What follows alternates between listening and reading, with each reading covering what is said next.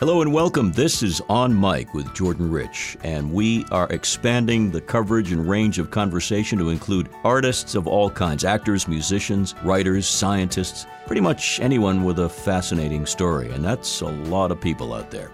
I want to thank those who listen to this podcast and also to our sister podcast, which is On Mic with Jordan Rich Late Night Classics, highlights from my over 20 years doing the overnight show at Boston's WBZ, a powerhouse 50,000-watt radio station. You'll find many celebrity interviews as we head down memory lane together. It's featured on all podcast platforms, including iHeart. Simply download the iHeart app for easy access. Today, I'm with Larry Shashansky. He's a therapist and has been for many decades, who is pioneering his own work in a book called Independent Enough. Larry shares with his readers, and he'll share with us today, his own story of struggle with addiction and battling the chronic disease hepatitis C for years. Through these experiences and his own work with so many people, he realized a lot about himself and the human condition. As you'll hear, we believe our unhappiness is so much about what's going on outside of us. Independent therapy offers a practical solution to improve the quality of your life and your relationships. Can't wait to find out more. So Larry Shashansky, author of Independent Enough, let's go on mic. A real pleasure to welcome Larry to On Mic with Jordan Rich. The book is, again, called Independent Enough. We'll get into that. It's all about relationships, but we're forming a new relationship, you and me, right here. Absolutely. It's very nice to meet you, sir. Nice to meet you too, Jordan. Turns out that you've had quite an interesting life yourself, and before we get to your premise, a lot of it is based on becoming independent, in your case, of something called Hep C. Right. Exactly right. Can we start there? Because you shared with me before we started, you had a battle over many, many decades that is now yours in the win column. Right. Tell us. In my early 20s and towards my late 20s, it was the late 60s and early 70s, I did a lot of alcohol and a lot of drugs, and I became addicted. So I carried around with me an illness, a chronic disease, hepatitis C, for 40 years. Mm-hmm. I got it back from my old drug days when I was in college. And through the years, in 1990, when I applied for a life insurance policy, I found out I had hepatitis C. Mm. Now, I'd carried that around with me since college, like I said, and I never knew I had it. I was fatigued. I was tired. I was actually depressed. I did a lot of sleeping. I'd take a lot of naps, but it just kind of felt normal for me because I'd had it ever since I was in my 20s. So I had gone through a couple trials of treatment with interferon and ribavirin. It just knocks you out. I mean, it's brutal stuff. At one point, my platelet count dropped so low it almost killed me, and they had to take me off the medication.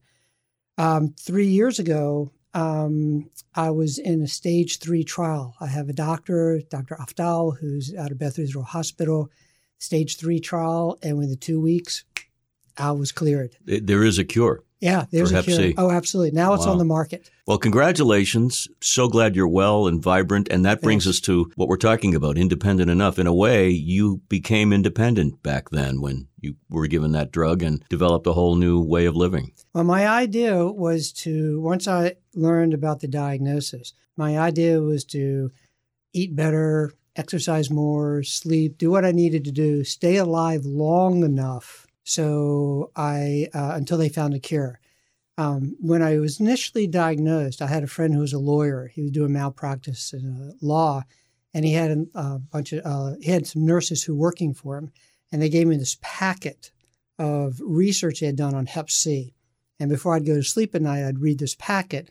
And a lot of research tells you the worst of the worst. Tens of thousands of people were dying a year from hepatitis C and not even knowing about it, and all the side effects and all the difficulties people were having. And I found myself waking up in the morning just depressed, and I couldn't figure out why. So I put the reading aside once I figured it out, and I just lived as healthy as I could. And sure enough, it was just, I can't even tell you the difference it made for me that once I cleared and I could think clear and I had energy and I could engage people like I'd never engaged before.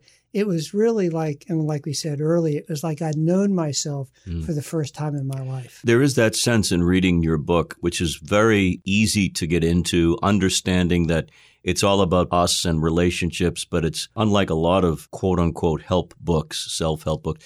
You're just telling your story throughout it, which is very honest and very revealing, and I could identify with a lot of things you had to say, and I appreciate that. Well, you're welcome. Yeah, it's not so much about the drug addiction or the recovery from the Hep C. It has more to do about the relationships I've had with my friends, with my family, with my wife, with my kids, and that kind of thing. Yeah. So the title is right off the bat something we need to talk about, Independent Enough. Those two words taken separately have pretty distinct meanings. Put them together, it's a little different take. And what is that take?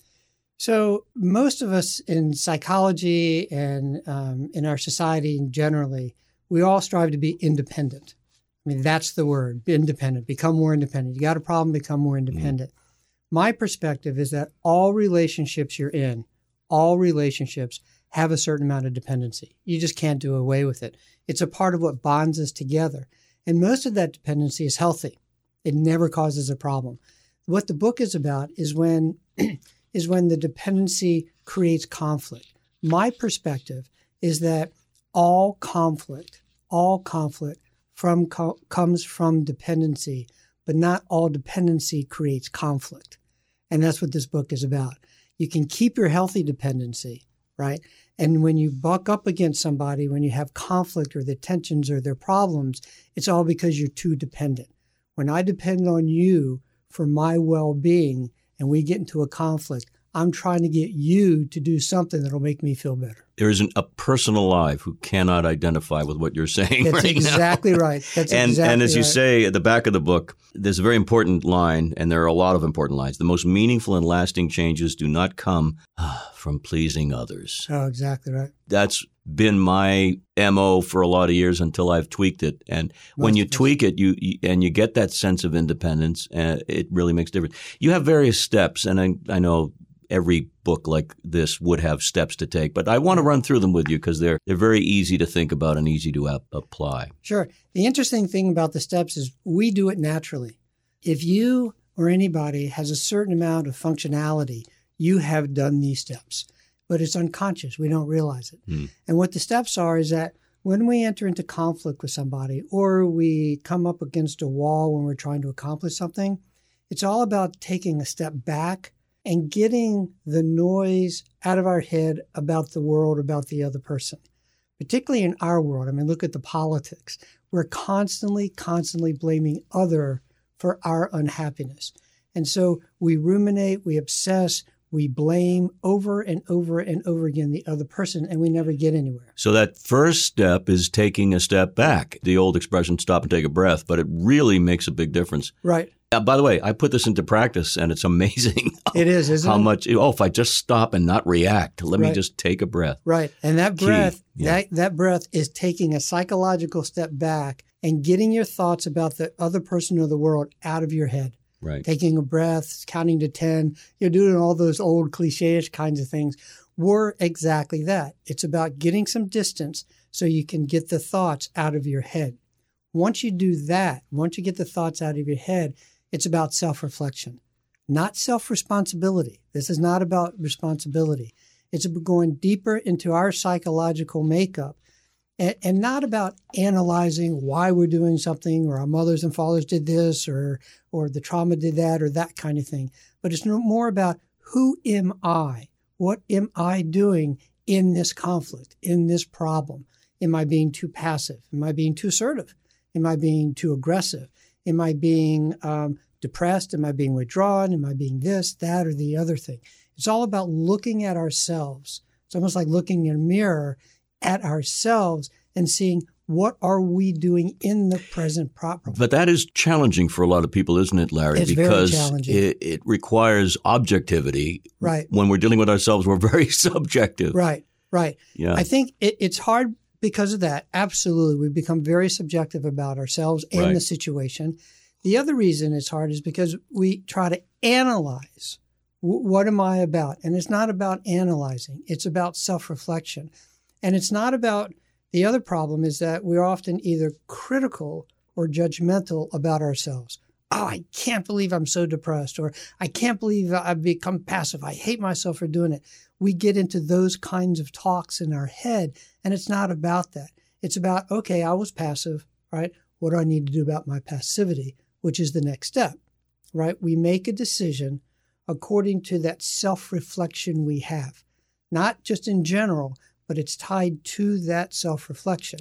You focus, of course, on the F word, fear, which is the big stop sign that keeps us where we are, and critical at this point when you have to sort of take action to deal with it. How do you recommend people in general deal with the F word?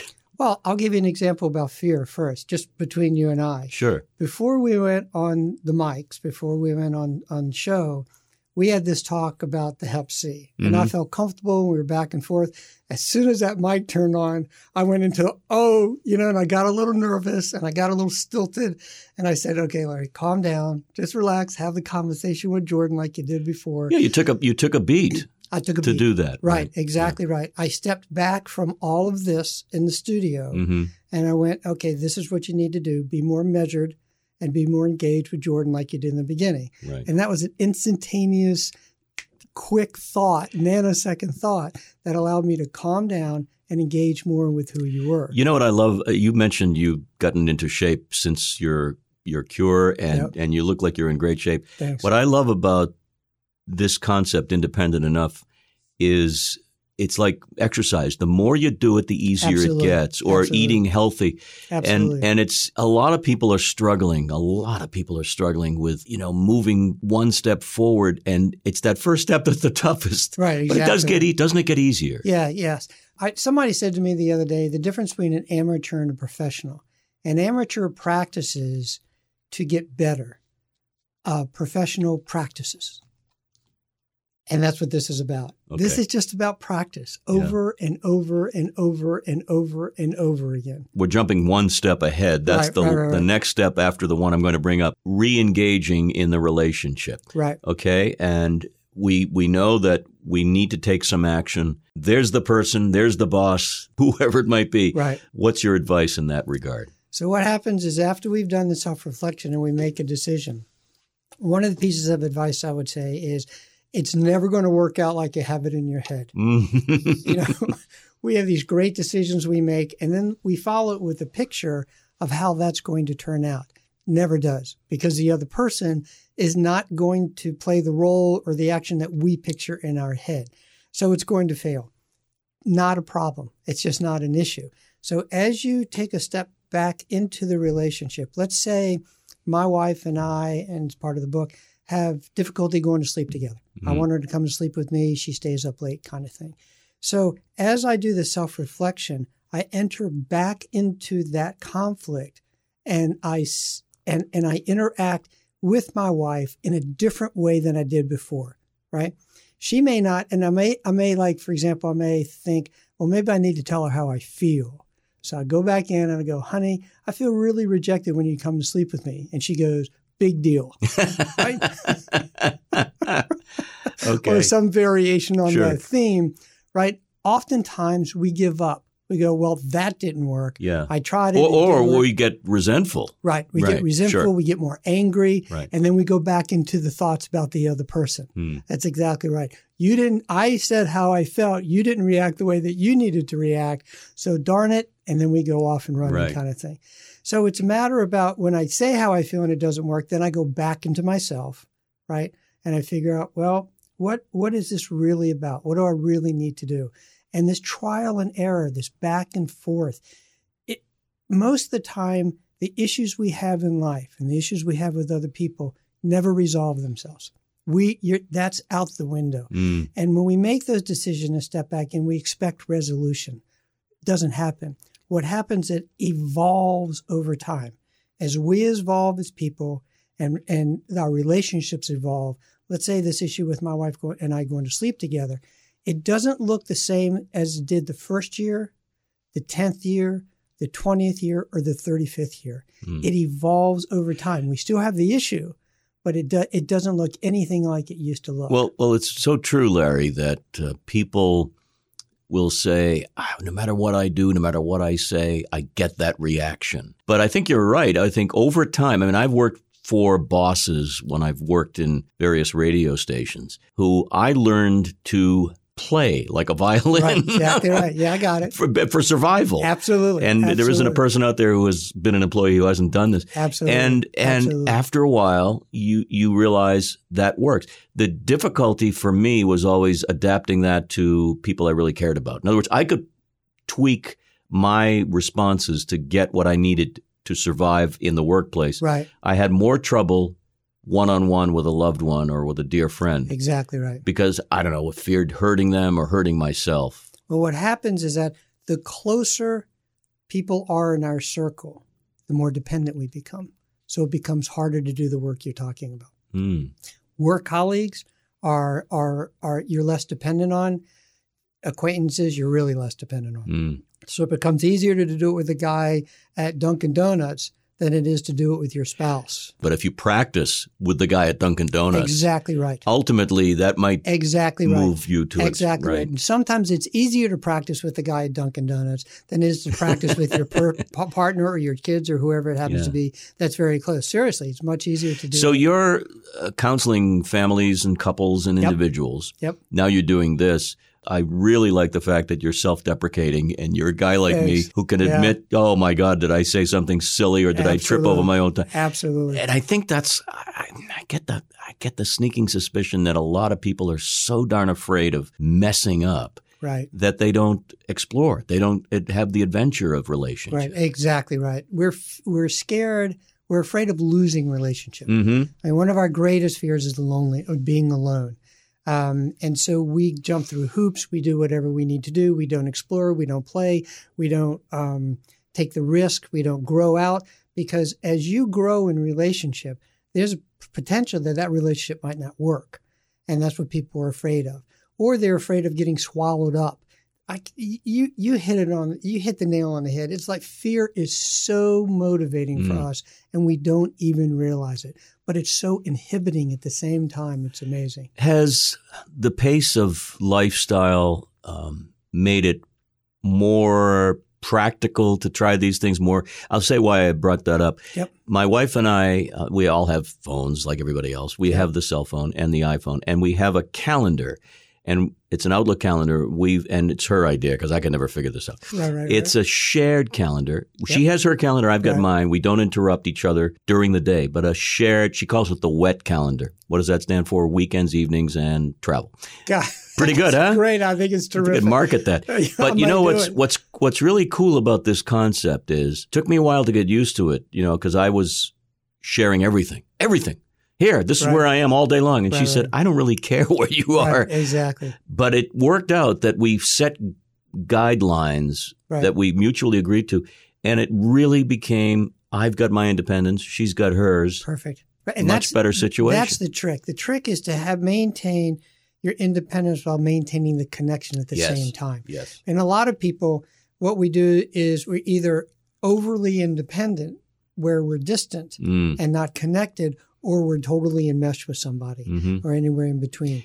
What you've just described is a perfect example of being independent but yet still connected at the same time. And using the tech, if you will, that's available, because people always complain about the high-speed pace of life, but there are ways you can use these technologies to your advantage, I think. If you take the time and take that step back from the technology, take the step back from your hurried life, take the step back from all the responsibilities and everything that we do. If you take that step back and you look at the technology and figure out what you're doing in relation to that technology. Am I being overly dependent? Am I becoming addicted to it? I mean, there's tons of articles about addiction. How am I using this technology, and what is the best way for me to use it in my relationship? It's not just the human connection. It's also the connection we have to, say, work, to internet, to all of these things. Absolutely. In a sense, independent enough could apply to anyone who might be looking to have a new relationship with their own body. Oh, without question. Absolutely. Everything becomes a relationship. We don't realize that. We don't think of it like that. But yeah, we have a relationship with self. with who I am. I mean, how many times do I talk to myself about me? And all of us do it, right? Sure, of course. So we have that relationship with self. And a lot of times it's important to look at that so we can grow. There's David Brooks is a New York Times columnist. He wrote a book called, I can't remember, I'm sorry. But in this book, he says that one of the ways to build self-esteem and confidence is that when we set our own goals in our own mind and we work towards accomplishing those goals, right? Now, this is internal. This is with self, right? I want to be a better spokesperson. I want to be better on the radio. I want to be a writer, whatever it happens to be. As we set those goals and we move towards those goals, that's how we build confidence and self-esteem. So that's the relationship with Larry. So it's one thing to write a book. It's another thing to get to the point where I can come here and have a radio show with you, or a podcast with you. That's not easy. The first few shows and podcasts I did were horrible. I mean, absolutely terrible. And so I had to go into myself, into Larry, and figure out what Larry needed to do. I will say this, and I'm totally upfront and honest with anybody about this. Therapy to me has been all about stepping forward after reflection and taking action. Absolutely. The idea of just talking to myself is great. I love the sound of my own voice because it's made me a lot of money. Right. But I needed somebody else. I've needed somebody else to bounce off of. And let's talk about the power of positive therapy, the kind of work you do. A lot of people are stuck, and the book's going to help. But why is it that somebody else can crack that egg shell of a head? How does that work in your estimation? So what happens is oftentimes when we have a problem in our lives, if I'm depressed, I'm anxious, having problems in relationships or whatever it happens to be, I first come up with a solution in my head. And I try that, and if it doesn't work, my tendency is to continue to do that same solution over and over and over and over again, and without any results. Definition of insanity, right? Well, that's what it is. That's exactly right. Don't mean to be flip, but no, exactly right. So what happens is that when you open into the world, and it could be fiction, it could be self-help books, it could be therapy, it could be podcasts, it could be YouTube kinds of things, it can be all number of different things, retreats, yoga, meditation. I mean, there's so much out there in the world that we can reach out to when we're so busy in our own heads that we can't see the forest for the trees. We're too close to ourselves, basically. So therapy, with a good therapist, by the way, yes. And there's good and there's bad Absolutely. therapists.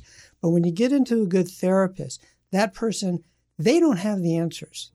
All they're doing is they're trying to play back as a mirror of who you are, and then you can figure out what you need to do. That's what that's about. Not to go too Freudian here, but it's about bringing yourself, SELF, out, right? Exactly. So that you can examine it and then like it and then get to be an ally with it. Yeah, because when it's in your head, it's too close.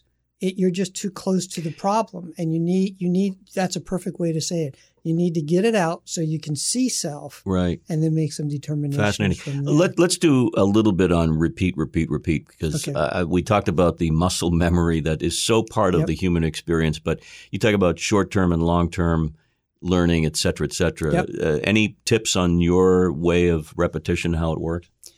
So I'll get into the general idea about it, if that's okay with you. There's this thing called neuroplasticity. And I'm not a neuroscientist by any stretch of the imagination, but the way that I understand it is that with certain steps, we can actually change the physiological makeup of our brain. It's called neurogenesis, where you're actually creating new neurons, which then create other new neurons, which create new pathways. We used to believe that we were hardwired. Now the new science says we're not hardwired. It's like plastic. We're pliable. And practice over and over and over again in your mind actually creates these new neural pathways. What usually happens is when we first learn something, right, we go, I'm done. But the neural pathway, basically in lay's term, is that it's not strong enough. So when we go, I'm done, that chemical goes off in the head, says you've accomplished it. We lay back, but we don't have enough up in our heads yet to really have it solidified. The other thing that happens is when we try new things, we talk to people. And when we talk to people, they say to us, nicely done. You're going back to school. Good for you. When we get that kind of kudos and cheerleading when we're trying to accomplish something, the chemical that is emitted in our brain that says you've accomplished something is also emitted in our brain when you're congratulated about something. So you take your foot off the pedal and you're not as engaged in the change. So it's very important that as you're doing things over and over again, to find a small amount of people who can challenge you and push you forward, not rah you. You explained it so beautifully, and that's the kind of work you do in the book, too. It's again, I read it in 2 sittings because it was fascinating, and I knew you were going to be here, but it's so practical. It's so... I hope so. It's so basic. So where do you see this going from here? You've got the book, you've got your website, which we'll announce again. And you said to me your goal is now to outreach to the world as well as to individual clients? Right, that's it. The idea is to do more of these podcasts, do more radio shows, and do more speaking engagements. I love to do speaking engagements because when you talk to people and you can see people, and it becomes more of a conversation than a presentation. It's what it's all about for me.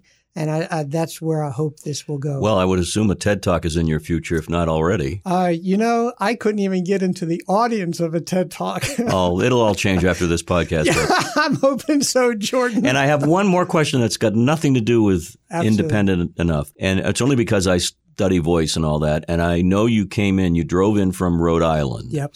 But you do not have the typical Rhode Island accent. No, I don't. You don't say, I parked my car and got a coffee. Right. So I'm not sure where you're from, but it's not, is it Philadelphia, Pennsylvania? Virginia. Okay. All Virginia. Right. There you go. Yeah. Had to ask. I didn't ask you that before. It's interesting because when I go back to Virginia, I'll start to talk like this. Yeah. I really do. I get a southern accent that's unbelievable. Okay. And when I come up north, it changes back to more of a mix of... It's fine. Either way. It doesn't matter. Thanks. Well, Larry, thank you so much. It's called Independent Enough, a book about relationships. And what is the website, once again? IndependentEnough.com. That's pretty easy to remember. Yep. And it's a wonderful concept that's laid out very clearly, and I highly endorse it. Thank you so much for coming by. Jordan, thank you so much. I appreciate it, and you're more than welcome.